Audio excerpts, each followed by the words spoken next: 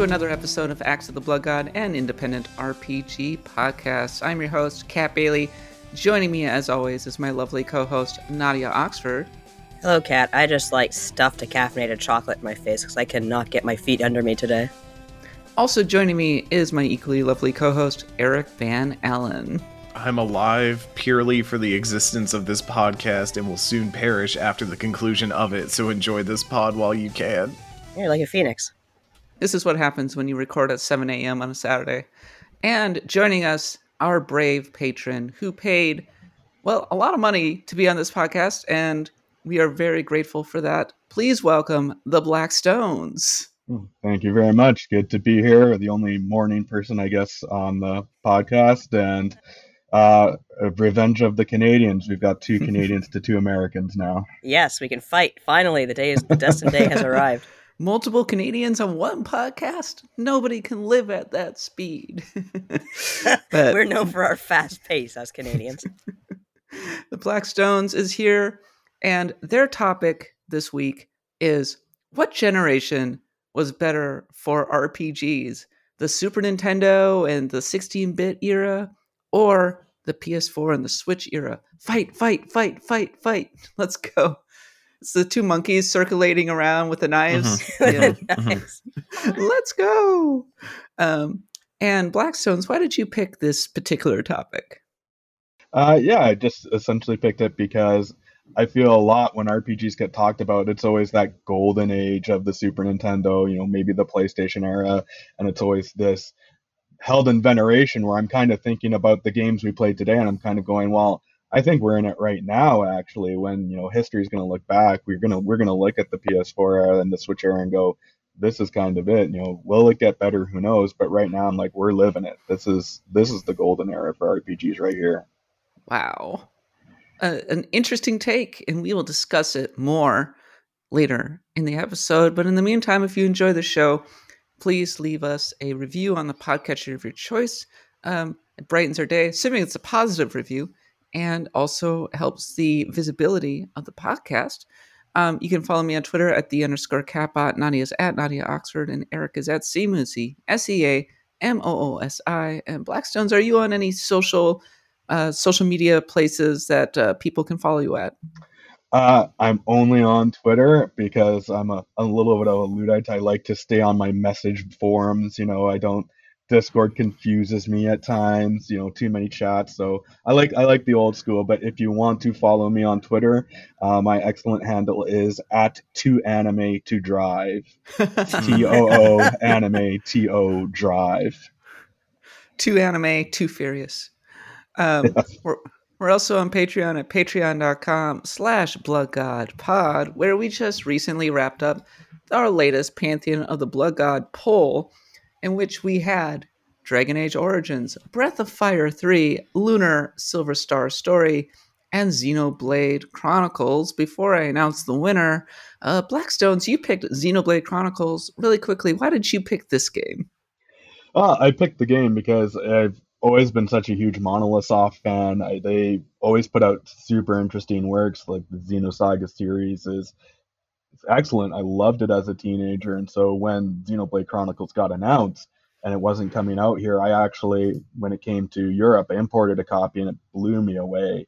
Just Dang. The scope of it, the things that it did was just so amazing to me, and I felt that it influenced so many other games later on down the line with the scope that it tried to have.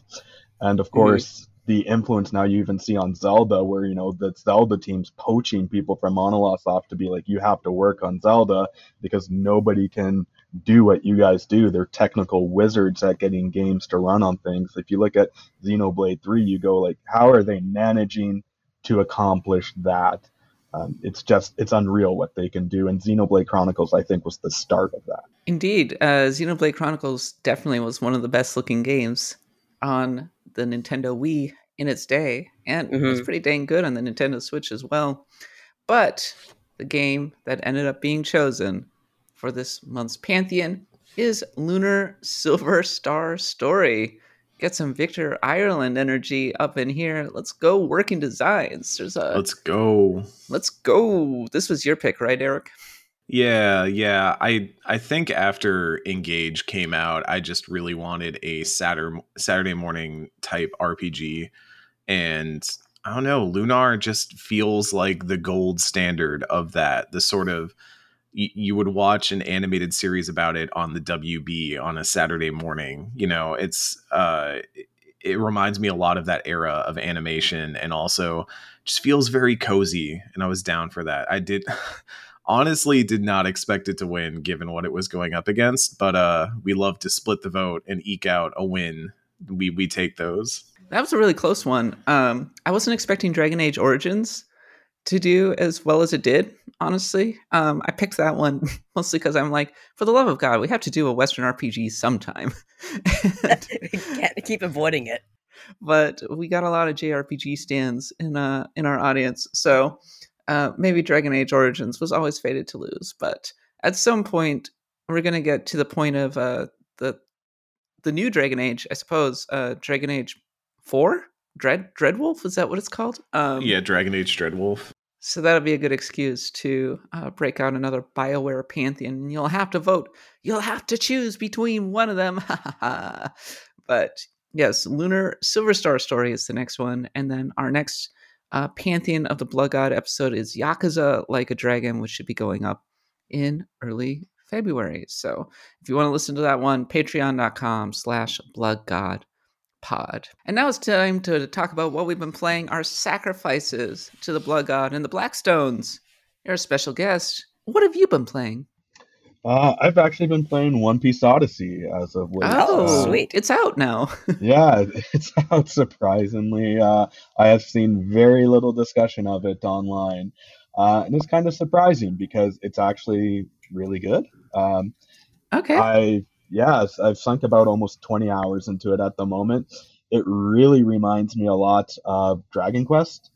Not necessarily in the sense of kind of how old school Dragon Quest is, but more, how Akira Toriyama, that art really lends a really good style to it. The fact that it's got Oda's art, of course, lending a lot of support to the game, it makes it have this really fun looking world. It's really kind of neat to look at. It's very cartoony, so it's very fun to look around. I'd say the only kind of disappointing thing with that game is the enemies are very blah. Like, you just walk around, it's like, okay, I'm fighting the same recolored scorpion for the 5th time. There's a white scorpion. There's a white scorpion. To be fair, if I saw a white scorpion in the wild, I'd probably crap my pants. I mean, as it is, seeing a regular scorpion, I'd crap my pants. But white scorpion, I'd say that's some holy scorpion that I can't squish, but I need to because it's a scorpion. Do you find it's a good RPG, or do you think it would be a good RPG for somebody who doesn't like One Piece?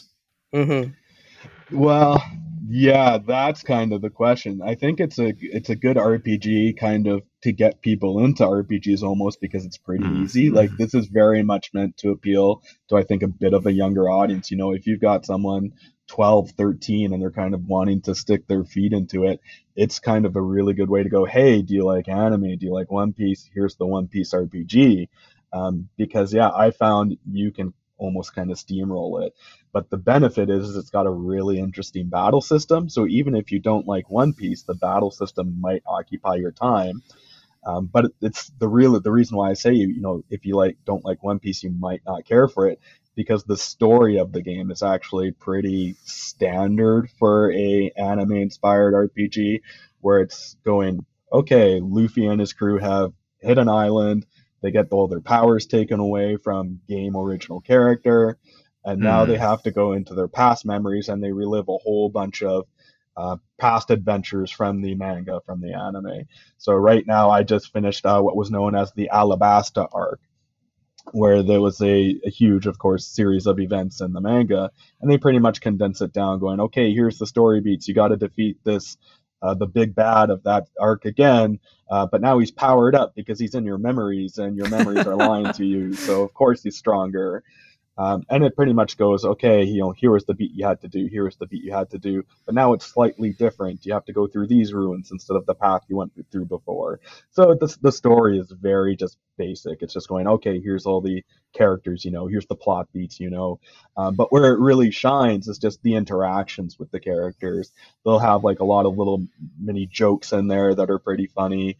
The character interactions between each other are really fun. But if you don't care for One Piece and you don't know anything about One Piece, I think they're actually just going to fall right off of you, because it kind of has an assumption these characters. They'll constantly just make jokes about Zoro getting lost. And you're like, okay, well, if you don't know that's a thing about Zoro, is where he's always getting lost, the joke kind of goes, why are they so concerned about him wandering off somewhere? Oh, well, sounds like a pretty typical Bandai Namco joint, because they've turned the whole notion of rehashing an anime plot into a fine art form. I say, as somebody who's played a lot of mecha RPGs and Super Robot Wars games and SD Gundam games. They definitely put zero effort into that story, but I think where you see the effort shine compared to a lot of other anime games is really the environments. It looks great. It plays fantastic. I think it's one of the best. Yeah. I think it's one of the best battle systems I've seen in an anime or inspired RPG. You've got essentially zones your characters will sit in, and your characters each have kind of a trait. They'll have like punch. It's essentially the Fire Emblem weapons triangle. Punch beats gun, gun beats sword, sword beats punch. Punch beats gun. What? I was going to say, wait a minute. So you'll be able to run in close, and then they can't shoot you. Is that how it is? That's I guess that's just how they decided upon it, because Luffy's got the punch, so I guess rubber arm has to be bullet. Punch has the moral superiority, Mingold says. So yeah, you've got this weapons triangle, but the interesting thing about it is you usually have like 4 zones in a fight, and your characters will be split among it. So you have to, if you have a character that has a punch, and the person, the enemy that's in that zone has the sword, and you're weak to it, well, you can't leave that zone until you defeat them. So you have to get one of your other characters in another zone to either jump in or defeat the character that's in that zone. So it's really fun, because you're always kind of trying to balance out, well, who am I defeating first? Which enemy is coming up first? And the nice thing I think that they did away with is they do away with the sense of that you have a turns, that the characters act in turns. Once one of your character goes, you can actually switch to any character that you want. There's no actual turn order. And then usually the battle system becomes a point of just, well, how do I defeat these enemies in the quickest order, the most effectively? So it's always kind of like this just little puzzle of how do I defeat them the most effectively? So it's really fun. It's easy, but it keeps enough of your attention that it's fun to keep going. Well, I think Bandai Namco has really figured out how to make these kind of licensed anime RPGs just good enough. Except for Dragon Ball Z Kakarot, which was apparently quite bad, but which is too bad. I was Kakarot. Alas, Kakarot. Is that what it's? Is that how it's pronounced? Is that? Yeah. Oh wow, that's it. I'm exposing my Dragon Ball ignorance. It's carrot. One day we'll do Summer of Dragon Ball. Super Maybe Saiyan Summer. Don't. Is that what we were calling it? We just don't. You don't want to do Dragon Ball Z, Eric? Well, it's really long for one thing. Yeah, it kind of goes. It'd be a rough one to cover. I have a bad feeling that it hasn't aged well. It's also tough to beat All Systems Goku as a podcast name. I have to say that is pretty good. Yeah, it's true. How many? There's like 100 something episodes. It's like, I don't know. We watched a lot of Avatar: The Last Airbender. In a short. I think there's definitely more Dragon Ball Z than there is Avatar: The Last Airbender. Yeah, truly. As for me, I've been playing Fire Emblem Engage. Still, it's been a little bit slow going, as I was saying during the pre-show. I think I'm going to turn the difficulty down, because not because it's hard, but because the maps are quite long and the enemies are somewhat tougher to bring down, especially relatively early in the game. So I'm just like, I want to crank through these maps a little bit faster, I think, so that I can keep going. I still really like the emblem system. I think the graphics are fantastic. The story is practically non-existent, but I don't care because I'm not looking for a great story out of this. It's a really good, it's the kind of RPG that I like, which is I can sit and listen to a podcast without having to worry too much about the music or the story or missing anything. So, yeah, Fire Emblem Engage. Have y'all been playing Fire Emblem Engage at all? A little bit here and there. I haven't been able to get to it as much as I would have liked because of a certain other game that I've been playing that we'll talk about in a moment. But I do have one big issue with it. It has too many units. It has too many anime characters that you are getting right away at the beginning. And I feel like I am just inundated with options and I'm only maybe 8 chapters in. I'm still playing it. Yeah. I'm enjoying it very much. So I don't know. I would say go ahead and knock down the difficulty a bit because as it is, like on the normal difficulty, enemies can take a lot of damage. So you would definitely want to kind of speed things along a bit. And it doesn't really have a story, no, but I still find a lot of the characters really endearing. Like I just got what's the name of that? The kid who hates himself, Alchrist. Alchrist, yeah. Oh, that poor kid.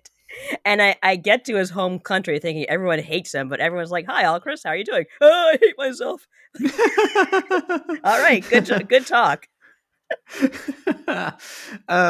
Eric, I think it's interesting that you think that the character pool being really deep is a problem because I love having those kinds of choices and being able to build your party. There's a lot in Emblem Engage, a lot. But you're meeting them at like 3 at a time, and a lot of them are overlapping. Like I have so many horse characters already, so many cavaliers. I have a bunch of sword people that I don't know what to do with. Both Boucheron and Anna, you're kind of 2 axe users. I feel like aren't doing anything for me. I put Boucheron with Sigurd. It's like unstoppable. I just think there's so many options up front that it doesn't feel like there's kind of this tutorialization of how you should be building your army. And with the changes that have happened to the weapon triangle and combat in general, I just feel a little lost in terms of party composition so far. I'm not really... It feels like I'm being given too many options and I can't figure out like something that feels good for me yet. So that's kind of where I'm at with that game. Well, there are 2 solutions. Solution 1 is pick the characters who look the coolest. So yeah, that's my solution. Like, oh, I like Anna. I'm putting her in.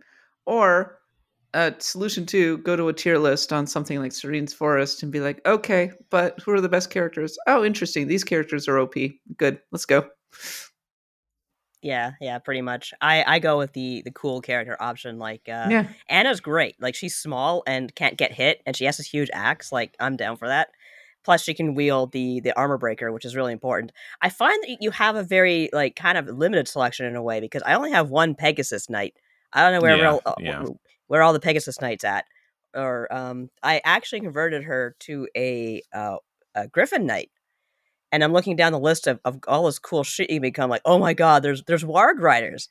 Like, oh, I want a freaking Warg Rider. So many options. Wow. And what do you call it? I've been calling her Assassin Gem, but she's great. Yeah, Yunaka's the best. Yunaka. I really do like Yunaka. Like, yeah. who introduces themselves like that? It's really cute. I have killer eyes. I have a killer's eyes. What was that? Killer eyes. I have killer eyes. I can see everything. See things real good. Yeah. When you're talking about the difficulty, are you playing with permadeath? No. I'm not playing. It's not a hard issue. Like, it's not a difficulty issue per se. It's more that just the enemies hit harder and you have to be a lot more considerate about where you position your units. And the maps are quite long and the enemies can take a fair amount of damage even when you hit them, especially early on. Like, I still have a very small pool of characters. So it's making me think too hard, y'all. Well, why do you want to think in a strategy game? That's terrible. Yeah, I don't want to think. I'm just enjoying my game. Yeah, I put it on hard myself as well, but I put it on casual. So for me, it was just a sense of, okay, yeah, they're hitting hard. I got to think, but then I'm not too concerned if I lose the unit. I've got them for next round. So I just I played it just not too recently, and I essentially lost everyone except my hero, but I still managed to get through the map. So it's like, okay, this is kind of the challenge I like. I don't have to worry so much about when a character dies, and I'm getting that challenge because when I played Three Hopes, I was actually really disappointed at the end of the game because I had stuck it on normal with permadeath, and by the end I was like, well, it doesn't really matter because my units are just steamrolling anything, and I didn't want that same experience with Engage. Yeah, it's a little bit of a difficult balance. I'm also playing on casual, but my Fire Emblem brain is getting really annoyed every time I lose a character. So. Yeah. It's like they die in your heart, but then you see them again. You're like, hi, I'm Jesus. I'm back from the dead. How are you? Yeah, it makes me want to get through a map with a perfect run without actually losing anybody. But so that's why it's been a little bit of slow going for me, I think. But Nadia, are you playing anything outside of Fire Emblem Engage? Yeah, I'm playing Pocket Card Jockey on the phone. I can't stop. Please help. Send help. Oh my gosh, Nadia, we have overlap on a game? That's crazy. I mean, it's Pocket Card frickin' Jockey. Of course we do. It's hell yeah. It's as good as it ever was. It's just, I forgot how crazy insane the writing of that game is. It's just a funny game. I'm making racehorses. I forgot on that game, like, if you until you start breeding your own horses, you're gonna get blitzed at every G1 race that there is. But I've started breeding horses. They're named after Final Fantasy 14 characters. God forgive me when I'm going to have to breed Alizé with Alpha Node, but that's just the way it goes sometimes. And I don't like that. We're going to have to walk that back. Make me. But yeah, it's such a great game. I'm really enjoying it. Unfortunately, when you start playing, you're like, I'll play one game. Oh no, half an hour is gone. So you got to be careful, but it's still great. I did an email interview with Game Freak about Pocket Card Jockey. Oh, cool. As did a few other people. Mostly I was focused around, I was kind of interested in them making these small side projects, even though they're a relatively small studio. I think they have like 150 people or something like that. It's pretty crazy. And this is partly a Masuda thing because he likes small teams, but they were like, no, we're absolutely going to keep making games like Pocket Card Jockey because it's part of our DNA as a relatively small studio. Respect, I have to say. Pocket Card Jockey Right On is done really well. Love the 3D engine. The actual the actual game mechanics are very well considered, and it's hilarious, which is what I'm sure is grabbing you, Nadia. Oh yeah, it's just the dead jockey, the zombie jockey, whatever you want to call him. It's just like always has this weird smile on his face, and everything he says is so empty-headed. It's perfect. Yes. He's basically someone who's fallen off several horses because he's not good at riding horses. He admits that himself, but yeah, I love him. I wish sports games in general had this kind of personality. Me too. I'm talking about the licensed ones, but they're not allowed to have a personality. No. I would play a lot more licensed sports games. Like, I mean, hell, I grew up playing sports games on the NES, but they were fun and not very serious. Like, Punch-Out is technically a sports game, but yeah, I don't really have games like that much anymore. I've been thinking about booting up NHL again, just because I noticed that they have a Ducks Fly Together pack, and I'm like, well, I want to wear the Mighty Ducks jersey for reasons. I know nobody plays the NHL games except like Northeast US and Canada, but like, are they good these days? Are they like the secret good EA series, or is it still bad? If I were to rank them, it's fine. Yeah, if I were to rank them, I would say FIFA 1, even though it's like pretty evil with its microtransactions. Yeah. NHL 2, and Madden 1 billion. Yeah, like I've played the NHL games, of course, Canadian, got to cheer for my hockey, but I don't buy them year after year because even going, 2-3 years ago and then buying the most recent one, I just look at it and I go, well, there's almost zero changes. You essentially just get the big roster changes. You'll get some small tweaks here and there to the games, and that's pretty much it, right? It's the A model. The nice thing about those games is that they're not super broken. They play pretty well, but they don't push the needle in any sense. If you're a big fan of hockey, you want to play a decent hockey game, it's fine. It is what it is. Who's your team? Calgary Flames. Oh, my mom would. If my mom was here, she'd cuss you out right here and now. She used to have a rivalry. Like, she used to work with a company based in Detroit, and of course, she was in the Toronto branch. And she used to get into fights every week with the receptionist there because she was a Detroit's quote unquote Dead Things fan. And and of course, my mom's a huge Leafs fan. So whenever the Dead Things screwed up, she'd immediately call up the company on the Monday. I live in Alberta, so it's very nice because we've got 2 professional hockey teams here. So it's very much you'll go out. It'll be, which team do you cheer for? And if you say the wrong team, all of a sudden you get an argument that started right there. So it's very fun. You get a beating if you grew up with a hockey sweater. It's like that's life in Canada right there. Yeah. The Battle of Alberta. If I lived in Alberta, I probably would have picked the Flames. A, because they don't win as much, and B, because I actually kind of like the sweaters. Like the good sweaters. Cool. Better than the Oilers, I think. Their jersey is fantastic. It got voted on The Athletic #1 jersey in the league. Oh, I didn't know that. That's pretty awesome. Yeah. I like the more retro classic one with the white C and the fire engine red. Yeah, it's really good. But and meanwhile, I'm over here being like, go wild. Tiny flag. Yay. But we got Canadians on here, so that's some quality hockey content. Eric, what have you been playing? I spent most of the last week playing the remake of Dead Space, made by EA Motive. And y'all, it feels really good to say that Dead Space is back.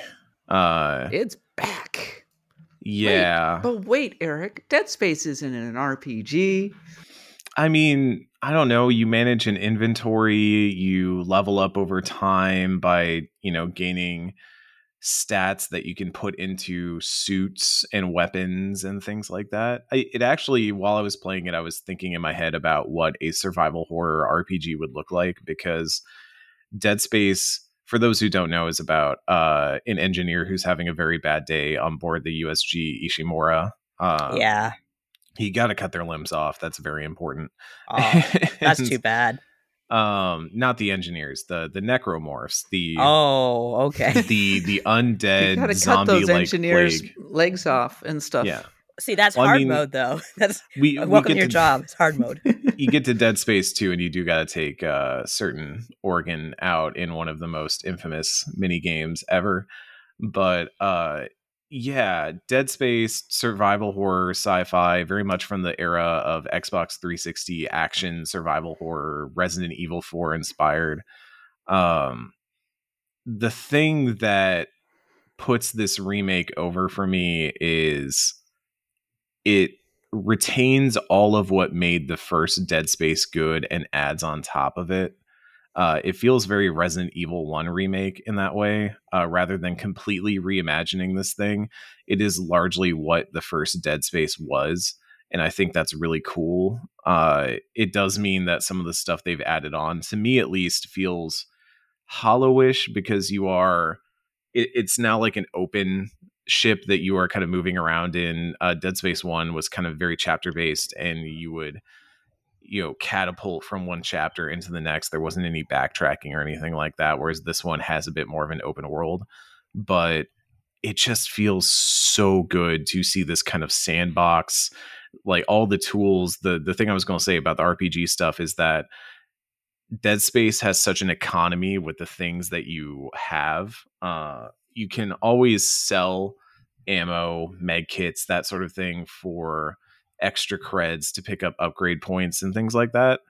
And so you're making very big decisions about, okay, well, health is very expensive. Like, health is something that if you lose it, you have to work to get it back. Because of that, because health is very valuable, it also means that it's really valuable to sell to get resources to invest in other things. Yeah, that sounds like a metaphor for life. Yeah, and so it's got a really good economy of resources, and I really enjoy that, and kind of wish there were RPGs that made me think as much as about my inventory as I do in Dead Space. So, Isaac Clarke has really bad health care on his ship and everything. It's actually funny. Inventory management was definitely a big thing in older RPGs, like Dragon Quest was a major one there, of course, and Final Fantasy IV was a major thing there too. But once I guess developers started to get more memory to work with, it was like, okay, well, we don't have to worry about limiting things, so let's just kind of keep on going. And since then, limited inventory is not a thing you see very. I think like gosh, one of the more modern games to use that I could think of is Earthbound, which actually makes it a very challenging game early on. But yeah, it's inventory is kind of like everyone has the bag of infinite holding now. You know what? Good. I except in survival games like No Man's Sky, and anytime I get into a situation where I have weight limits or inventory, like this artificial realism, it's just a pain to be like, well, I'm going to have to drop my umpteen billion swords in random things just so that I can be able to make weight. Yeah, like I was really bad with that with Skyrim. Like that was actually my first game really getting into weight limits with my character. And I just remember like killing these dragons and having these pockets full of dragon bones, which are like extremely heavy. So I was like, why can't I run anywhere? And I finally realized, oh, I have to have a box in my house and put my dragon bones in there. And I did. But sometimes it's a pain just to be able to get to your box. Yeah, and so you're absolutely. just dropping 100 different things to be able to do it. Same with Fallout. I'd be carrying around these power armors and be like, whoa, these are really heavy. These are really taking up all the space in my pockets. Ooh, you would want to get a power armor just so that you could be able to equip things. You can get power armor relatively early on. In terms of Dead Space, I've actually never played it. Eric, do you think I would like it? I'm a chicken. Do you like survival horror and I guess really like more the action-y side of survival horror? I like action. I don't like horror. So I don't like being scared or grossed out. The first hour, grossed out might put you off it completely because this is a very fleshy game. It's very gross. Fleshy.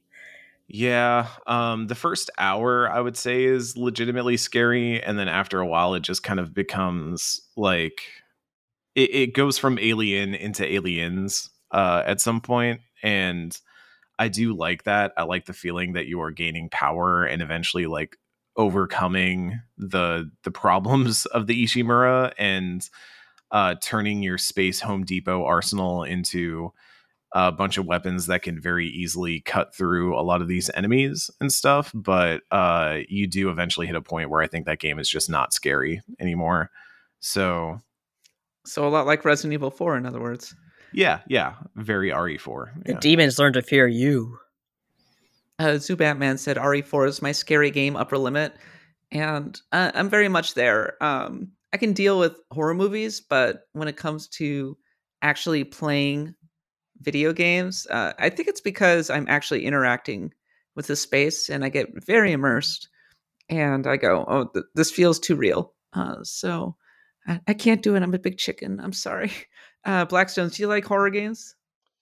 Not especially. I love the Resident Evil series. That's been my jam, but everything else I usually just kind of bounce off of. That was actually going to be my question for Eric, was like, if I love Resident Evil 2, it's like one of my favorite games, especially in the horror genre, am I going to like Dead Space? Like the recent Resident Evil 2 or the remake, then you will like Dead Space for sure. I hear it's very inspired in that regard.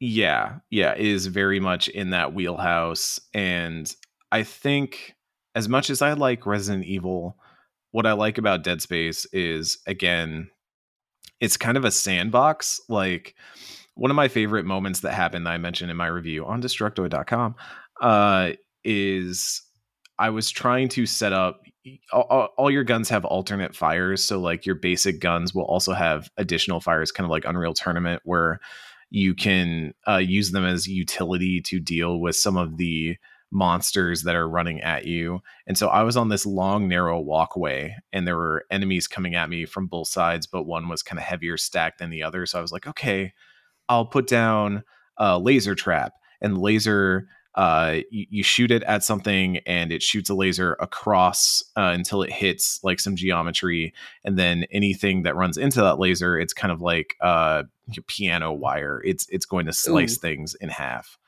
I missed. I went a little wide, and instead of hitting the handrail that I was trying to put it on to shoot across the walkway to block off one area and kind of cut down enemies that were coming at me from one direction, it landed on the head of one of the enemies. And still, sometimes when you shoot some of these utilities like the proximity mines or the traps, they will kind of bounce off enemies if they don't activate. This one activated, and I described it as, what if you startled Cyclops from the X-Men? Because this laser just started, like, it went on his forehead and just started whipping around the entire arena, slicing things in half. Disco Inferno, baby. Yeah, it was very alarming, but that was what was fun about it. Was there's so much interactivity and just systems intersecting. We talked about this, I think, with Austin on the Chained Echoes episode, but that feeling of I love it when a grenade rolls down a hill, like that idea of emergent gameplay and systems kind of interacting with each other. Dead Space plays in that arena really well in its best moments, and I think that is what I'm most interested in with this game. And also, it just doesn't let off. You are kind of always holding the controller and doing things. It's very rare to have a cutscene in this game, so it's very Xbox 360 in that regard. Mm-hmm. Yeah, it was notable for having, what was it, the diegetic interface where it's part of the actual game. You dribble the basketball to see the waypoint. It was kind of cool, I suppose. I remember when it came out, it was kind of part of the discourse at the time that Japan had lost its way. And it's like, look at Dead Space. It's Resident Evil 4, but better. And that kind of thing. It was definitely of a time. And I'm glad to hear that it's doing well. It's certainly doing better than Callisto Protocol, which that's how I've heard. Much better. Yeah, that's because one of those games is good, and one of those games is not good. Yeah. Ouch. I mean, come on. I have heard though that Callisto Protocol, the problem is it was being marketed, or people thought it was going to be Dead Space, and it's really not. I don't know. They marketed it as Dead Space. I'm sorry. Like I'll not to jump down your throat on this or anything, but it's not. I don't care either way. It was being marketed as, here's the new game from the guy who made Dead Space. This is the next game. It's sci-fi. It's survival horror. Here's a rig on the back of this dude's neck that marks his health. Like whether they want to say it or not, whether the end result is or not, they were definitely trying to garner some, do you miss Dead Space? Because we're making Dead Space. Right. And then Dead Space Remake gets announced. Was it Brutal Legend and it just had like a real-time strategy component instead? Like, I mean, it's still Dead Spacey. It's still survival horror. I think a lot of the focus in Callisto was more on like melee combat and this sort of like dodge mechanic that felt very, I don't even know what I would describe it as. It's not God Hand, but it's like this weird third person melee combat mechanic, which eventually it turns into a shooter, and the shooter is not very good either, but it did feel tonally different from Dead Space or at least like mechanically. It felt very different to play than a Dead Space, but mostly to its own detriment. So, yeah. Well, that is what we have been playing, and now it's time for a series of random encounters. If you're an athlete, you know the greatest motivator of all is the fear of letting your teammates down. After all, a team is only as good as its weakest link. So you owe it to those wearing the same jersey as you to be your best every time you step on the field. That's why there's no vape in team. When you vape, you can expose your lungs to toxic chemicals that can damage your lungs. If you're a step behind, the team's a step behind. Brought to you by The Real Cost and the FDA. Another day is here, and you're ready for it. What to wear? Check. Breakfast, lunch, and dinner? Check. Planning for what's next and how to save for it? That's where Bank of America can help. For your financial to-dos, Bank of America has experts ready to help get you closer to your goals.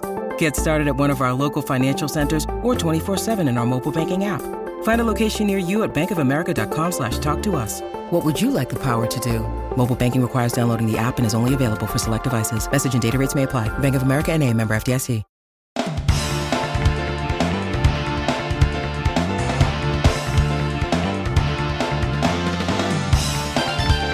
Earlier this week, Xbox held a developer direct where they put down release dates for Minecraft Legends and Redfall, while also surprise dropping Hi-Fi Rush, the new game by Tango Gameworks, which I have been meaning to play and everybody has been saying is really fantastic. They also detailed the next Elder Scrolls Online expansion, which is returning to Morrowind, but with a distinctly, shall we say, horror bent. It's called Necrom. Wizards of the Coast backed off its plans to update the open game license after massive backlash from fans and creators. Story of Seasons: A Wonderful Life has been set for June 27. Proletariat Studio at Activision Blizzard called off its unionization plans, the CWA pinning blame on the management. Grand Blue Fantasy Relink has re-emerged and is still aiming for 2023. And I have to say, it looks really good. They did a great job with the visuals on this one, and I'm curious to see if Grand Blue Fantasy ever manages to really break out in the West. And finally, Mac Walters has left BioWare. He was the lead writer of Mass Effect 2 and 3 and the production director on Dreadwolf, which maybe doesn't bode that well for Dreadwolf, given that it's still in development and it's losing senior people.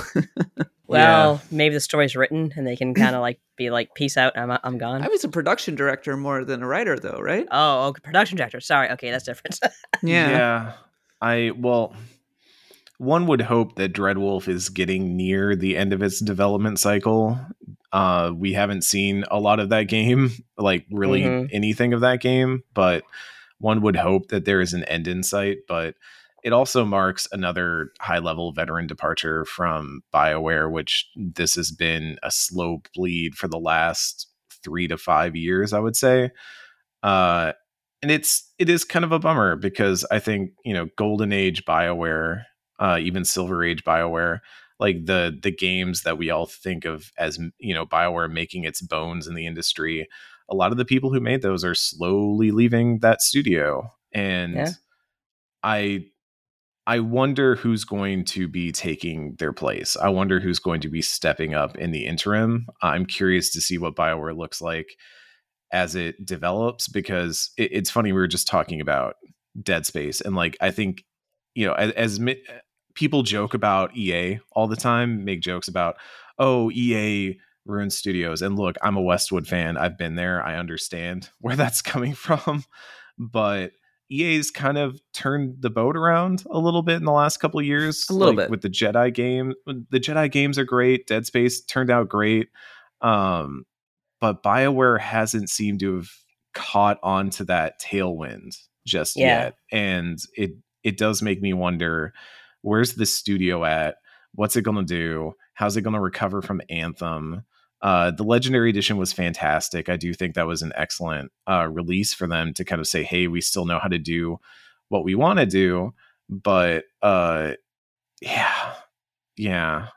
you just got to wonder, where's it at? Amy, in the chat points out production directors are kind of important at the end of development, more so than almost any other leadership position. Oh, and that ain't no good. I think that BioWare has had a brain drain for quite a while. And I think some of it is just that, with all due respect, Blackstones, they're based in Edmonton. And I think that makes it hard to recruit new people. It's like, do you want to be an Oilers fan? Do you want to go to the mall? I said that on our show, and people got mad because I said like people don't want to go to Edmonton because it's too cold. But it is cold.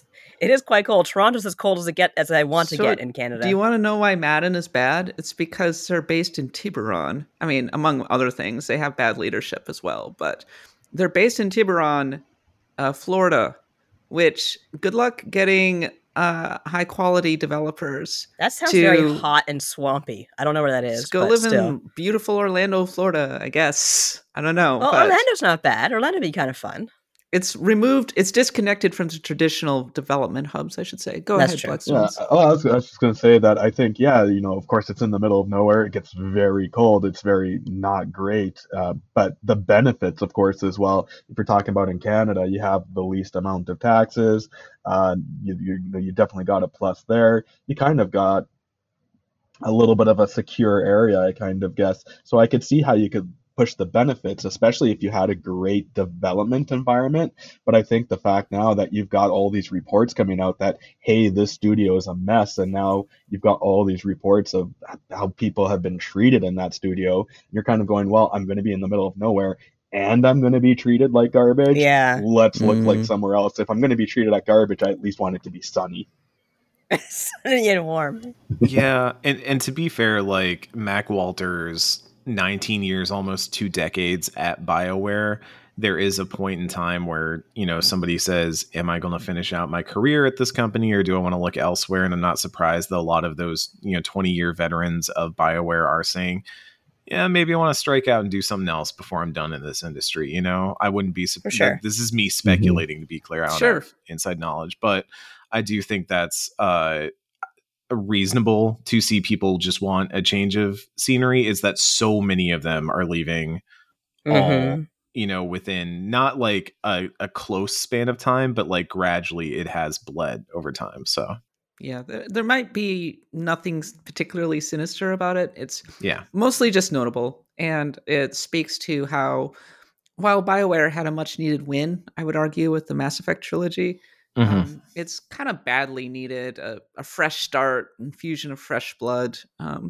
And if the jury remains out on Dreadwolf, I'm really rooting for it to be good because I do have a soft spot for the Dragon Age series. I thought Dragon Age Inquisition was good for the most part. I don't know if it's Pantheon level game. It's a little bit borderline in my view, but it's been a while. It's been 10 years almost since the release of Inquisition. Can you believe that? Jeez, really? Yeah, Crazy. I remember where I was when I played Inquisition. It's one of those games, but yeah, that also just gives you an idea of how long BioWare has kind of been in this weird post-Inquisition Andromeda Anthem slump that's in. So yeah, Andromeda really was we were already starting to see the decline, but Andromeda really just, the bottom fell out a little bit.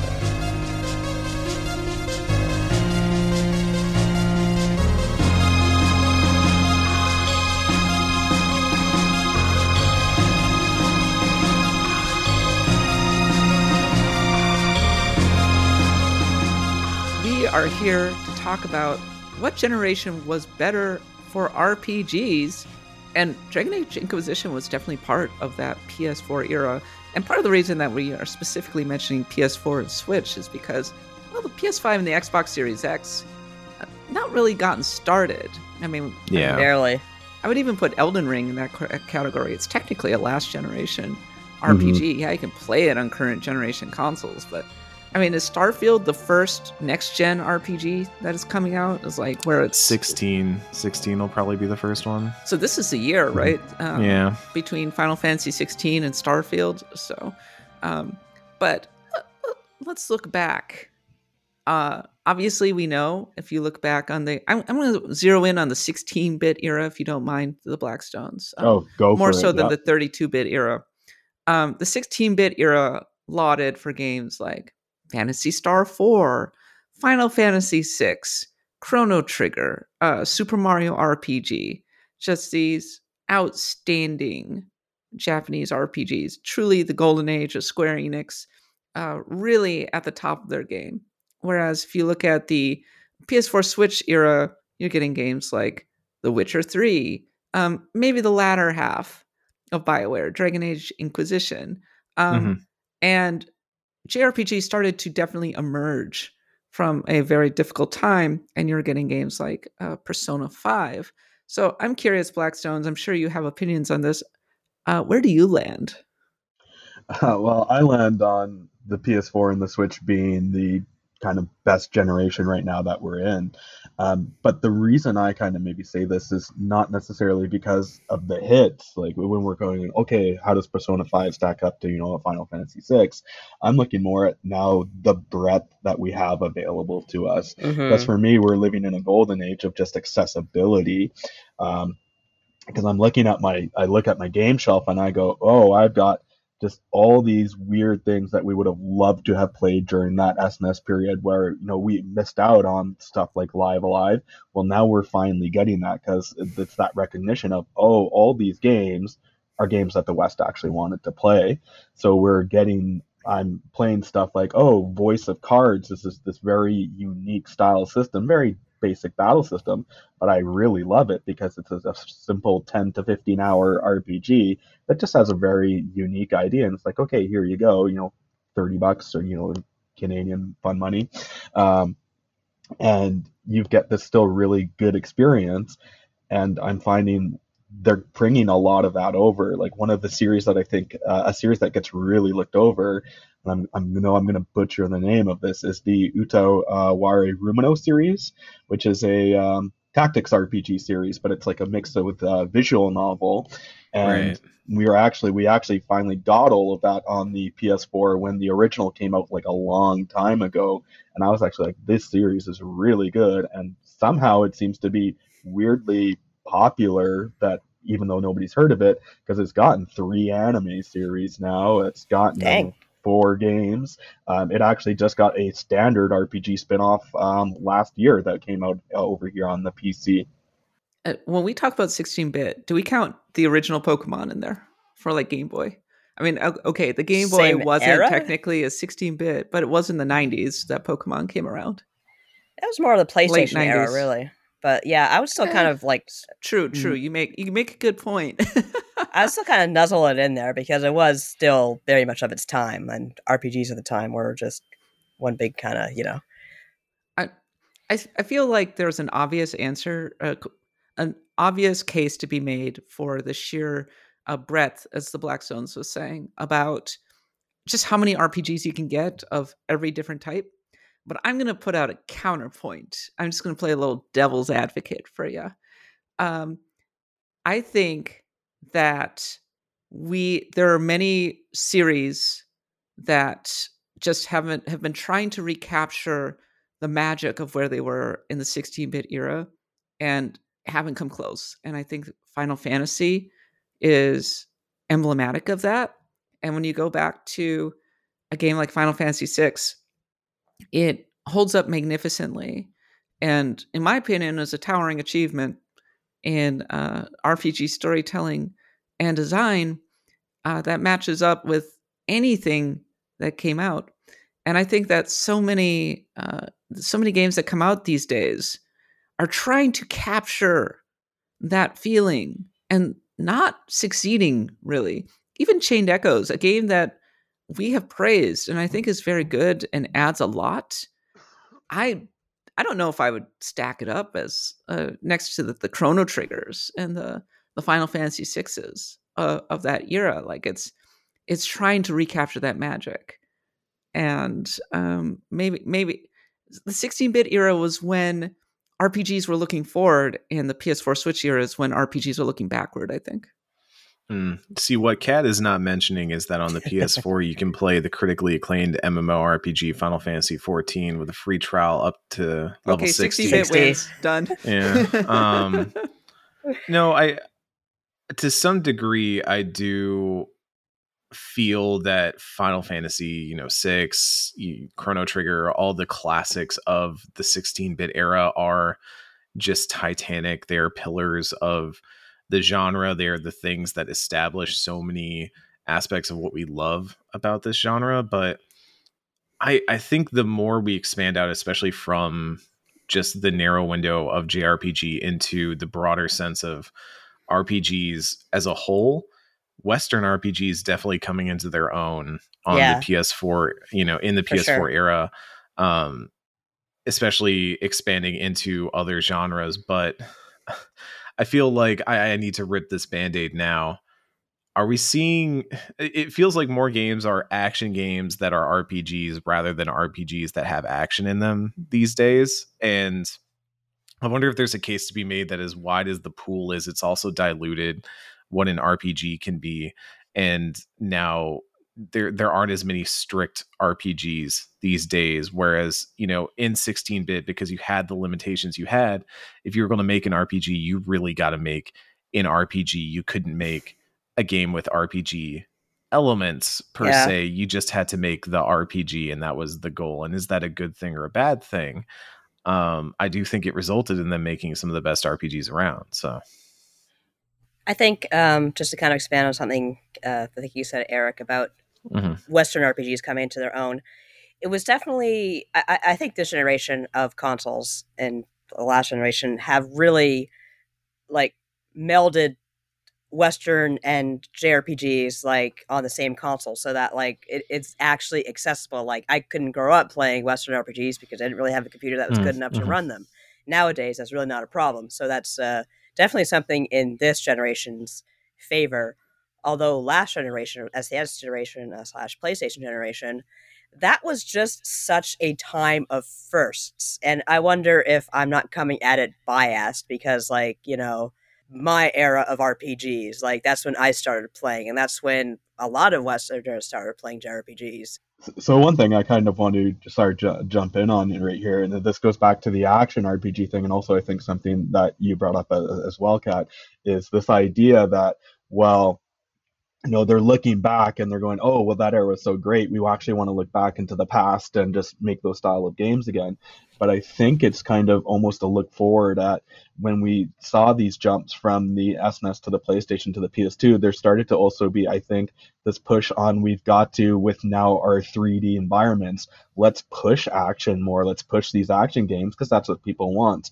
I think there was almost this idea of turn-based RPGs are outdated. We can't make them anymore because that's not what people want. And I think it's finally with this generation where, especially with the success of the Persona series, for example, RPG developers started to realize, oh, it's not that turn-based is outdated and we have to make action. It's actually, this is what works. People really like this. And so it's going back to that era again and kind of mining those ideas and, well, how do we take turn-based and actually make this interesting again? Let's put our spins on it, because it's more of a realization that this is actually what people liked. They liked it just because they could sit there and plan out their battles and kind of just wait and see. I love turn-based because I can kind of just chill and relax while I'm playing. So for me, like this generation's so good because it's returning actually to a style that I love. But I think they try to look forward and actually go, okay, we can't just ape Chrono Trigger, we can't just ape Final Fantasy VI all the time. A lot of these developers, I think, are looking at that and going, okay, that's what works, but now how do we improve on that? So I'm looking at the top 10 RPGs, or the top 25 RPGs list that we did. And here are the 16-bit RPGs that are in the top 10. We have Chrono Trigger at number 2, and Final Fantasy VI at number 8. Here are the PS4 and Switch RPGs that are on this list that I would argue. Number 3, Final Fantasy XIV. Can't believe it's that high. Jesus Christ. It should be. Should be high. Stay winning. We stay winning. Right where it needs to be. Number 4, Disco Elysium. Number 6, Undertale. Number 7, Witcher 3. And number 10, Dragon Quest 11. So we have good games. 5 RPGs from the 5 RPGs from the PS4 Switch era that are all certified bangers. Amazing. Disco Elysium by itself, I think, deserves to be in the same category as those absolute classics. A transformative RPG in so many ways versus 2 16-bit RPGs. So I do think that that's interesting. On the flip side, can you argue that even a Disco Elysium or an Undertale has risen to the level of a Chrono Trigger? Yes, Yeah, I would I argue think that so. for sure. Yeah, I love Chrono Trigger, but yeah, for sure. let me put out a hot take to end all hot takes that I think sometimes we overrate Chrono Trigger, but I Shut your mouth, Eric. I know, right? The guy who's played 2 hours of Chrono Trigger is like, I think You we should probably overrate play a it. little more than that. Dude, you Um, gotta finish it. I know. But I say that specifically because I'm very much about we should critically examine games and not just revere them in our memories. And so like I do think Chrono Trigger and to some extent Final Fantasy VI, and there are games I'm guilty of doing this with too, where I just remember them how I remember them. And so they kind of like stew in my nostalgia for a long time. And I'm like, oh yeah, I loved playing that game. That game's so good. And I hear other people tell me, oh yeah, I love that game too. And I'm like, yes, good game. And then, you know, I need to go back to it to verify that like, no, this game is good or this game is not good. I'm not saying that Chrono Trigger is good or bad, but I am saying that we do need to take time to critically examine the nostalgia stew that we've created. But Nostalgia stew. Yeah, the nostalgia stew. To the list that you just brought up and something I was thinking about with the action RPGs, let me hit you with another hot take. I think we have only, as a games industry, only just begun to really solve how to make games in the 3D space. Yeah, I agree. I think in the 16-bit era, they were at the height of 2D game design and really doing what they could with those engines. But I think 3D games have only really just now started to get to the point where they feel like they're making the most of the 3D space as something you can make a game in, set a story in, do things in. I think of Pokemon Scarlet Violet or Arceus, 2 games I did enjoy playing, but those 3D spaces don't always feel as evocative as some of the 2D Pokemon that I played in. And that's because like RPGs That's because have Pokemon is bad now. Okay, that It is different episode. Okay. But I think RPGs especially have struggled with making 3D spaces feel memorable. And I think the ones that do, that ultimately do manage to create 3D spaces that are memorable and evocative in the way that 2D spaces have been, end up being incredible. Disco Elysium, great example. I love the town of Martinaise. I love so many of the towns in The Witcher 3 Wild Hunt.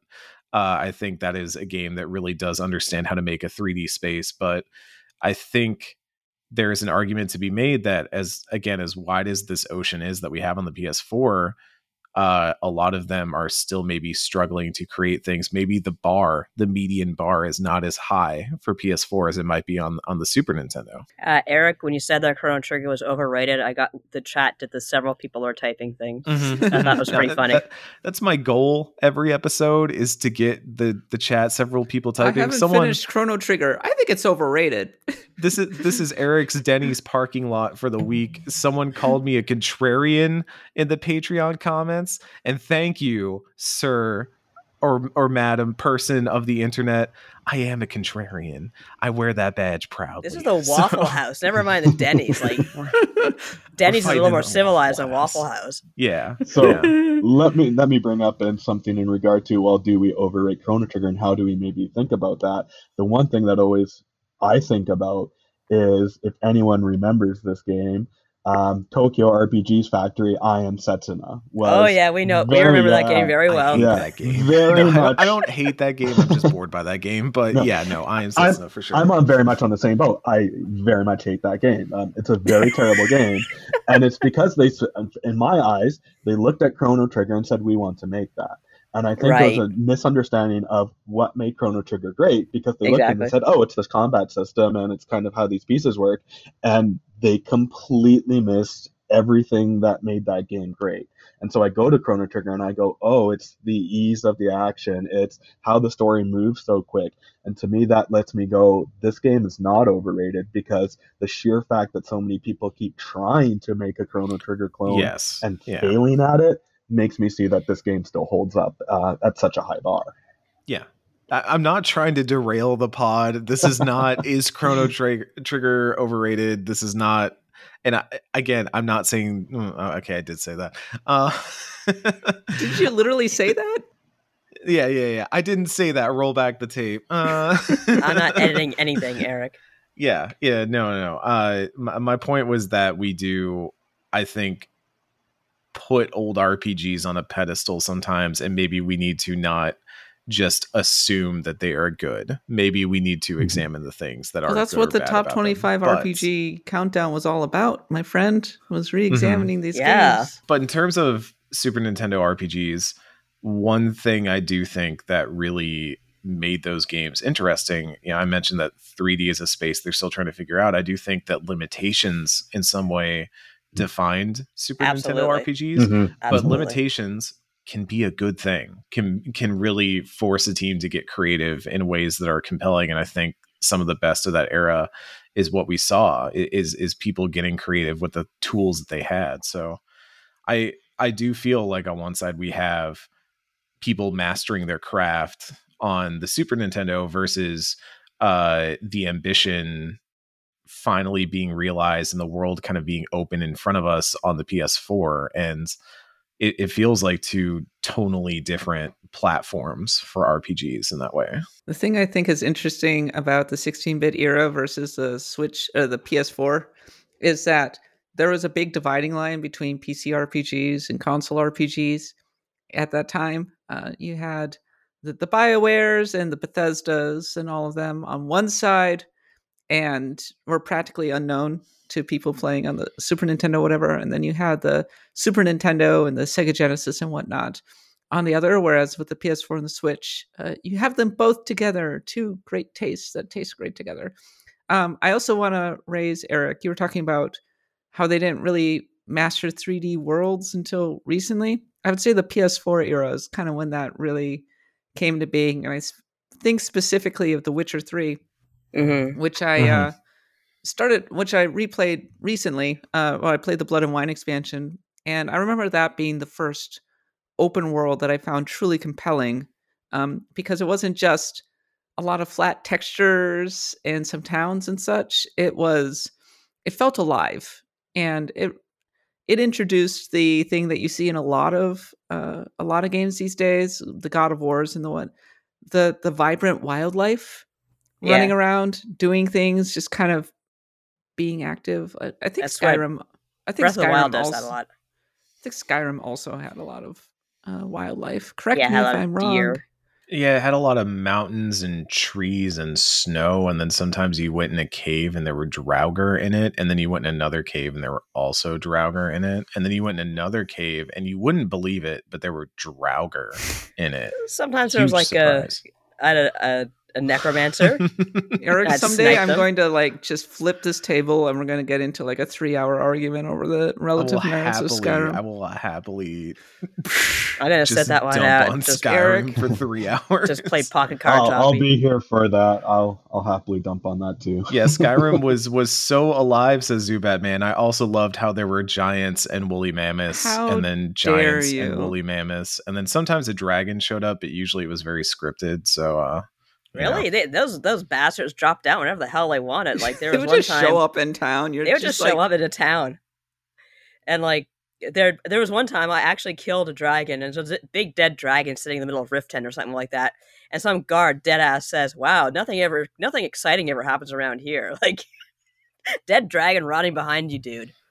I think that we have to do a Skyrim Pantheon this year, finally, and we have to have Eric on it. And Clearly. sharpening my knives already. that's when the battle truly begins. I think that will be like a multi-hour pods. Okay.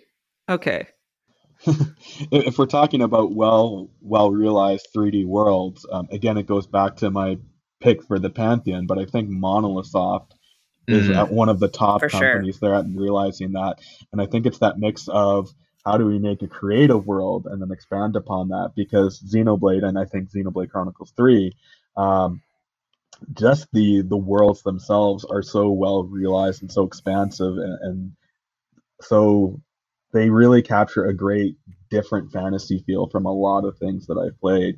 Xenoblade 3, just the only kind of area that I hated was when you got the boat, and I think that's more just the boat itself. Oh, I love the boat area. That was beautiful. It's beautiful, but controlling the music's boat was just gorgeous. So, yeah. But yeah, they kind of always knock it out of the park. I tend to not like open world games, and for some reason they actually always get me to go, and it's just the amount they cram so into interesting looking.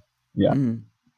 I like a type of open world game. I don't like open world games of the Ubisoft variety, where it's just, oh, look at all these exclamation marks and nonsense resource gathering quests. And I think that's what the Harry Potter game is going to end up being, actually, more in the Ubisoft style, if anything. But sorry, you made me play Far Cry 5 for US Gamer, and it was just like, you're like, Nadia, you have to get into more mainstream games. I'm like, why? And you said, because you have to. And so I said, okay, and I bought Far Cry 5, and I sort of got it, played it for an hour, and I said, okay, what RPGs do I have on tap right now, because I can't stand another second of this. Far You Cry said 5 these is Christians terrible. are wild.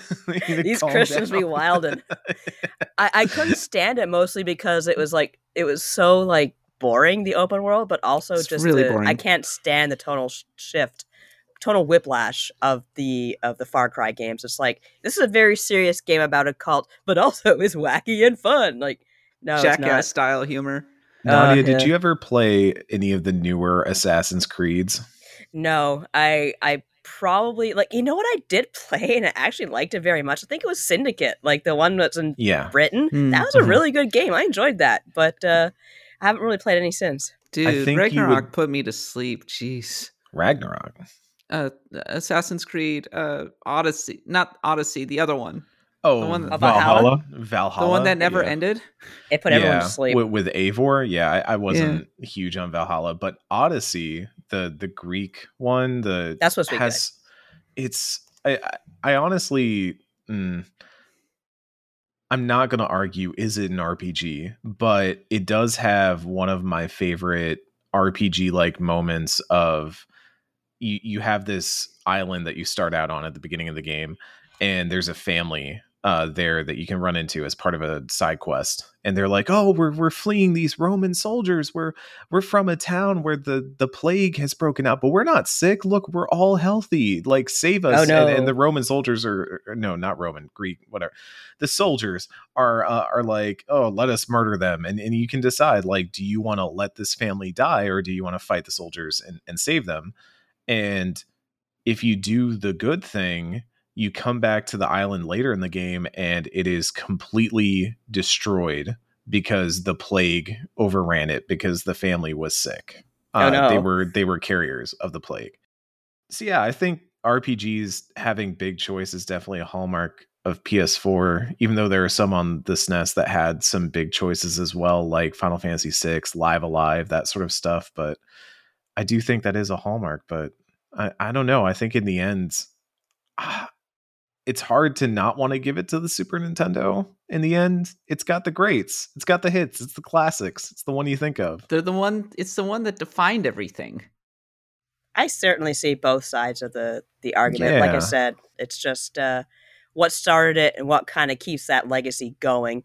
It's interesting to think, though, how much, I never even thought about it until you started talking about this, Eric, but how much games have changed since they were able to keep time relative to the real world. Like, day and night cycles have always been a thing, but Shenmue, even Pokemon Gold and Silver, that was a very, very big deal. You could only catch some Pokemon at night, and it was like, there's a battery, I think, in the cartridge that kept the time, but still, like, that was... Oh, poor Boktai. It deserved better. People act like choice-driven gameplay and even open world are kind of a relatively new invention. That stuff's been around since the 80s, my friend. It's been around since Ultima. You know, that's true. Ultima is kind of like everything. This generation is refining. It's realizing the promise of what Richard Garriott and all them were kind of trying to do way back when, 40 years ago. So, but Blackstones, this is your topic. Do you have any concluding thoughts? Yeah, I just think, for me, it's always been interesting when people are looking at the console wars and, you know, which developers are buying who. And I think to me, it really shows that how important RPGs I think have become, because I've looked at the PS4 era and the X, and it's like PS4 versus Xbox and how the PS4 kind of won that era, and I really think it's because not the big games they get, but it's those smaller RPGs, and that's why I really think that we're kind of in that golden era right now. It's because all those secondary RPGs, that's the stuff that people really want to play. It's those those games that are maybe flawed in some way or that are looking back in some way, but they're all trying to do something new. And that's what I think sells consoles now. It's the fact that I can get these weird little RPGs that give me something unique where I can buy and play these big games on any other console. Hi, I'm Daniel, founder of Pretty Litter. Did you know cats tend to hide symptoms of sickness and pain? I learned this the hard way after losing my cat, Gingy. So I created Pretty Litter, a health monitoring litter that helps detect early signs of illness by changing colors, saving you money and potentially your cat's life. Pretty Litter is veterinarian developed, and it's the easiest way to keep tabs on your fur baby's health right at home. Go to prettylitter.com and use code SPOTIFY for 20% off your first order and a free cat toy. Terms and conditions apply. See site for details. When you need mealtime inspiration, it's worth shopping Kroger, where you'll find over 30,000 mouth-watering choices that excite your inner foodie. And no matter what tasty choice you make, you'll enjoy our everyday low prices, plus extra ways to save, like digital coupons worth over $600 each week. You can also save up to $1 off per gallon at the pump with fuel points. More savings and more inspiring flavors make shopping Kroger worth it every time. Kroger, fresh for everyone. Fuel restrictions apply. Well, that was our main discussion, and now it's time for a segment that we've been doing over the past few months and will continue for a little while, which is our Pantheon of the Blood God revisit.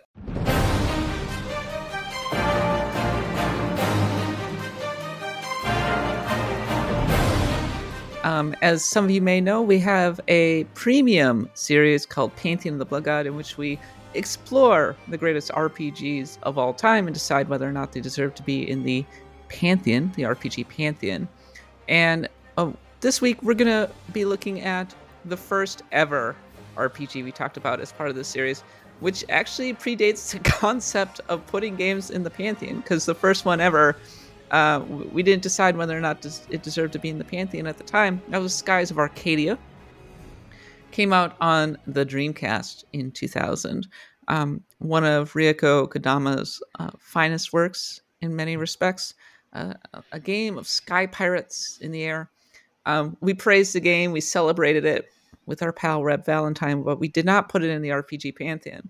And now, in hindsight, does it deserve to be in the RPG Pantheon? What say y'all? Let's start with you, Eric. I have it listed that it did make the Pantheon. Well, we put it in the Pantheon originally because it was like, well, I mean, but we didn't make a decision. We didn't vote. Oh, right. It was just kind of there by default. It was just kind of default. It was just in. It's just okay. in. Okay. Take all that out then. Sorry, Nadia. That's okay. Skies of Arcadia, I actually suggested this one as our revisit for this week because when I think about the games that I have missed over the years being a youngin', Skies of Arcadia is maybe one of the highest up on my list of I want to go and play this game because it is a vibe. It is. I was thinking a lot about this game actually this week because of Hi-Fi Rush, and people kept calling Hi-Fi Rush like, oh, it's a lost GameCube game. It's this lost Dreamcast game. Yeah. And I was thinking about those Dreamcast, GameCube era vibes, and Skies of Arcadia is the RPG that immediately jumps to mind for me, like that and Baten Kaitos, the card RPG. Yes. Yeah, those are the two that jump to mind for me. But yeah, there's something about this game. It's the vibe. It's the sky pirates. It's the weird magic system that someone tried to explain to me once, and I never really quite got. It's the fact that this game is impossible to get a copy of in the GameCube market, like even by GameCube market standards. I am fascinated by this game, and I think for the Pantheon revisit, it's one that is on my short list to actually get around to playing some of myself and getting familiar with it in a hands-on way. So yeah, I really think this one is top of list for me in terms of I want to revisit this and talk about this. So yeah. How about you, Nadia? I am not sure, because it is, as Eric says, such a great vibe and such a unique RPG, but at the same time, we've gotten a lot more critical about what gets into the Pantheon and what doesn't, and you have to think in terms of also, well, what innovation did it bring? And that's the harder part, but on the other hand, everything else... Sky Pirates is the innovation. Well, when I think Sky Pirates, I honestly think Mega Man Legends, so that's not really... That's not Skies of Arcadia's fault, but yeah. So there is that, but also just I would hate to not have it in the Pantheon. It's, just because it's such a unique, interesting, different RPG. But I guess that's for what the revisits will be like, hopefully. When I think of Skies of Arcadia, I've been doing a lot of research into Ryoko Kodama's kind of body of work for this article that I was working on for A Profound Waste of Time, a crowdfunded magazine. And Skies of Arcadia, when they were talking about it, they were saying that their main goals for it were to create something really special for the Dreamcast, from a graphical standpoint, a soaring adventure in the clouds, as it were, that connected back to her love of Treasure Island and Robinson Crusoe. And the thing that stands out to me about Skies of Arcadia is that in so many ways a reaction to the RPGs that were popular at the time. For example, Final Fantasy 8 and 7 and those games, big on CG cutscenes, kind of dark and brooding in many ways, a little dystopian. And by contrast, Skies of Arcadia has real-time cutscenes. And it is very colorful. And it also, where RPGs were kind of going more in I suppose, a cinematic direction, I suppose you could say, Skies of Arcadia, in many ways, reconnected the genre to its roots. And then finally, it's a defining Dreamcast game. I think that if you're talking about the pantheon of great Dreamcast games, it is absolutely in there. So it's a shoo-in. Yeah, it's a shoo-in. So in so many ways, it was a wonderful giant of its era. Does it deserve to be in the Pantheon? I think it's a little bit of an edge case, to be honest, because I wouldn't exactly say that it was, innovative. It's hard to say that it holds up. If you play it nowadays, it's a little bit rough, and it's difficult to find, sadly. I wish, teardrop. Like many of these games, I wish that it would get a remaster or reissue, because the last time it came out was on the GameCube. Mm-hmm. But so even if it doesn't make the Pantheon, it is still a wonderful RPG, I think. What do you think, Blackstones?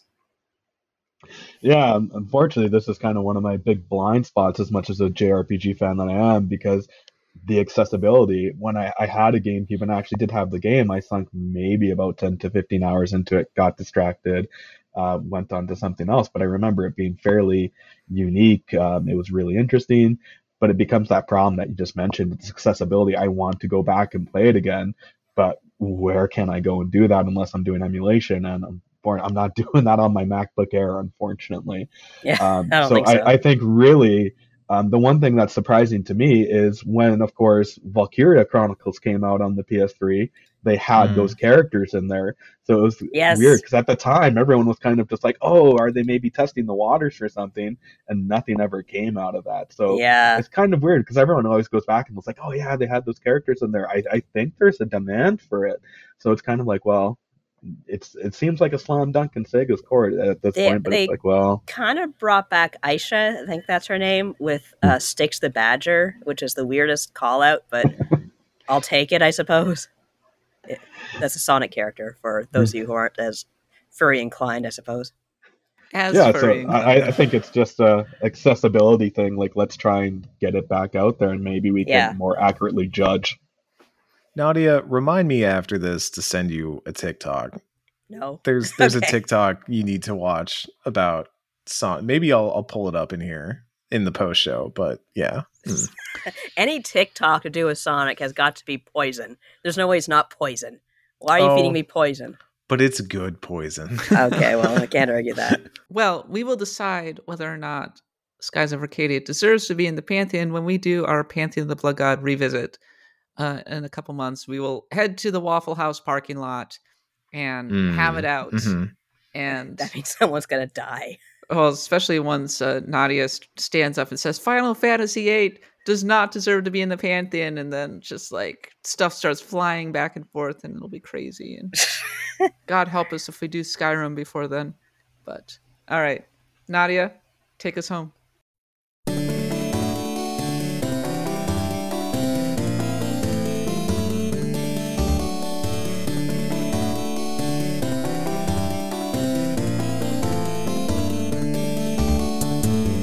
I was talking with my friends, and we were just wondering, well, kind of speaking amongst ourselves, how did you learn about death?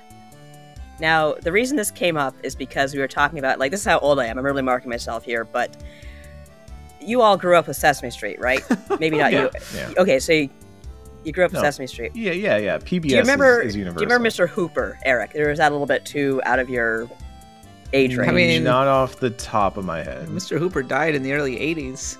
So yeah, exactly. Mr. Hooper was a Sesame Street character who died in the 80s. He ran the store, Mr. Hooper store, of course. My mother told me he got hit by a bus. I don't know why she did that to this day. I don't know why she did that. She this was me is talking like an idiot to my friends. This was not the friends like I saw yesterday, but before, like we were talking about how Mr. Hooper died on Sesame Street, and I said, "Oh yeah, he got hit by a bus, didn't he?" And everyone's like, "What the hell are you talking about?" But anyway. I said to my mom, why did you tell me that? She's like, I don't know. It sounds like it was pretty funny. But yesterday specifically, we were talking about the death of Mr. Hooper because if you remember or have looked it up on YouTube, there is a very, very touching skit on Sesame Street where Big Bird doesn't really know what death is and everyone has to tell him, Mr. Hooper's dead. He's not coming back. He's gone. Like, it's actually quite savage for a Sesame Street episode because they say dead is dead. Sometimes dead is better. They don't say that. Then we go full Salem's Lot. Sometimes dead is better. No, it's Pet Sematary because it had this great visual of Mr. Hooper lurching back down Sesame Street and like saying to Elmo, your mother sucks cocks in hell. And Elmo's like, Elmo, mother, not dead yet. Give it time.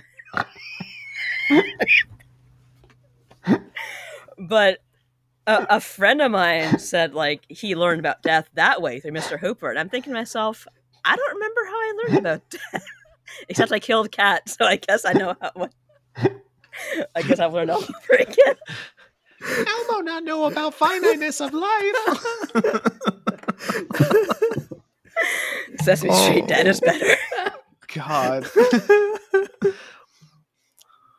And Zoo Batman said here, like Big Bird saying, I'll just give him this picture when he comes back from being dead. Like, he kind of does say that. He's like, I'll just give him the picture when he comes back. But that was very sad. That was a very sad thing. But I started thinking, like, I don't know how I learned about death. And it's like... Yeah. Are we talking like death as a concept or like that people die and don't come back? Because I think it's two different things for me. I won't talk about because like I won't get into too much here, but like, you know, the first time you see a dead animal or something like that. Oh, right. Yeah, I saw an animal die when I was pretty young, and that was pretty scarring. That's horrible. Oh no. Yeah. I won't talk too much about it. I don't want to turn this into a bummer pod. We don't want it to be a real pit. Come on. Yeah. But I don't know. Concept of death. Yeah, it was probably like a cartoon show. I want to say there was like a Hey Arnold episode that dealt with it that I remember. I loved Hey Arnold. That was a good show. Hey Arnold punched above its weight. It did. I really do think. Yeah, because that's been going around TikTok is some of the episodes involving one of the neighbors who I believe is from either from Korea, maybe, or the Christmas special. Vietnam. Yeah, Cardboard Belts and Stars of Destiny. Chad knows what I'm talking about. I just saw the clip that was specifically about that character having flashbacks to living in a war zone and things like that, and that was probably the first time where I had to like really reckon with the idea of death wasn't just like, haha, that dude in Jurassic Park got eaten while he was on the toilet. That's hilarious. That was pretty good. Yeah. But, like, lives are a thing and they end at some point. It was probably Hey Arnold or some other like darker cartoon. I think maybe in my case, like I went to school with a lot of refugees and like I just kind of grew up with stories. Like I had a friend from Iran who said like his uncle got shot in the street and his mother told him just going to sleep. And it's like a lot of people in my school grew up with stories like that. I mean, even I had like the Holocaust. I learned about like, I don't have certain aunts and uncles because they're all dead. They're gone. They're burnt up. Or in the case of even like my mother's family, like I had an uncle who was killed during the Troubles. Like he was basically shot. And so I learned also like, oh, I had this uncle who was shot. So I guess that's how I kind of learned about death. Just my life's been a pit from day one. The Hey Arnold episode is Arnold's Christmas, and it is about Mr. Nguyen, who lives in South Vietnam, looking for his daughter because they got split up because of the war and America and U.S. soldiers. I remember that episode very well. Yeah, surprisingly, a very realistic portrayal of the war in a way that you would not think would fly on Nickelodeon. I recommend everybody go watch it if you haven't seen it. It's very good. Well, Blackstones, you got what you paid for because you got to watch me completely break live. First one of 2023. Here we go. There you go. Just to add to your pit, Nadia, speaking of Sesame Street, did you know that one of the concepts for the Challenger in 1986 was that they were going to send Big Bird up in that thing? Could you imagine? I was reading this.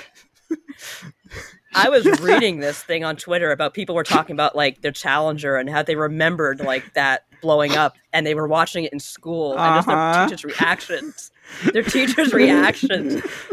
They're just like, my teacher's face just dropped, and it's like, oh, I was too young for that. That's all. I think my brother came home from school on that day and said like the Challenger blew up. Like that was my first memory actually.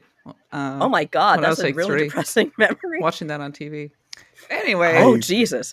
I cannot imagine the Sesame Street that has to deal with Big Bird being on the Challenger, and I should not be laughing at that thought. But Mr. Hooper's bad enough. Can you imagine having to explain I'm so kids? brain poisoned. It's hilarious to me. Would you just bring in? Maybe it's a bridge too far. You'd have to bring in Big Bird 2, like Catch She 2 from Final Fantasy 7. Have to get squished. Hey, I'm Big Bird 2, kids. Nice to meet you. Oh my god. Big Bird had to go back to his home planet.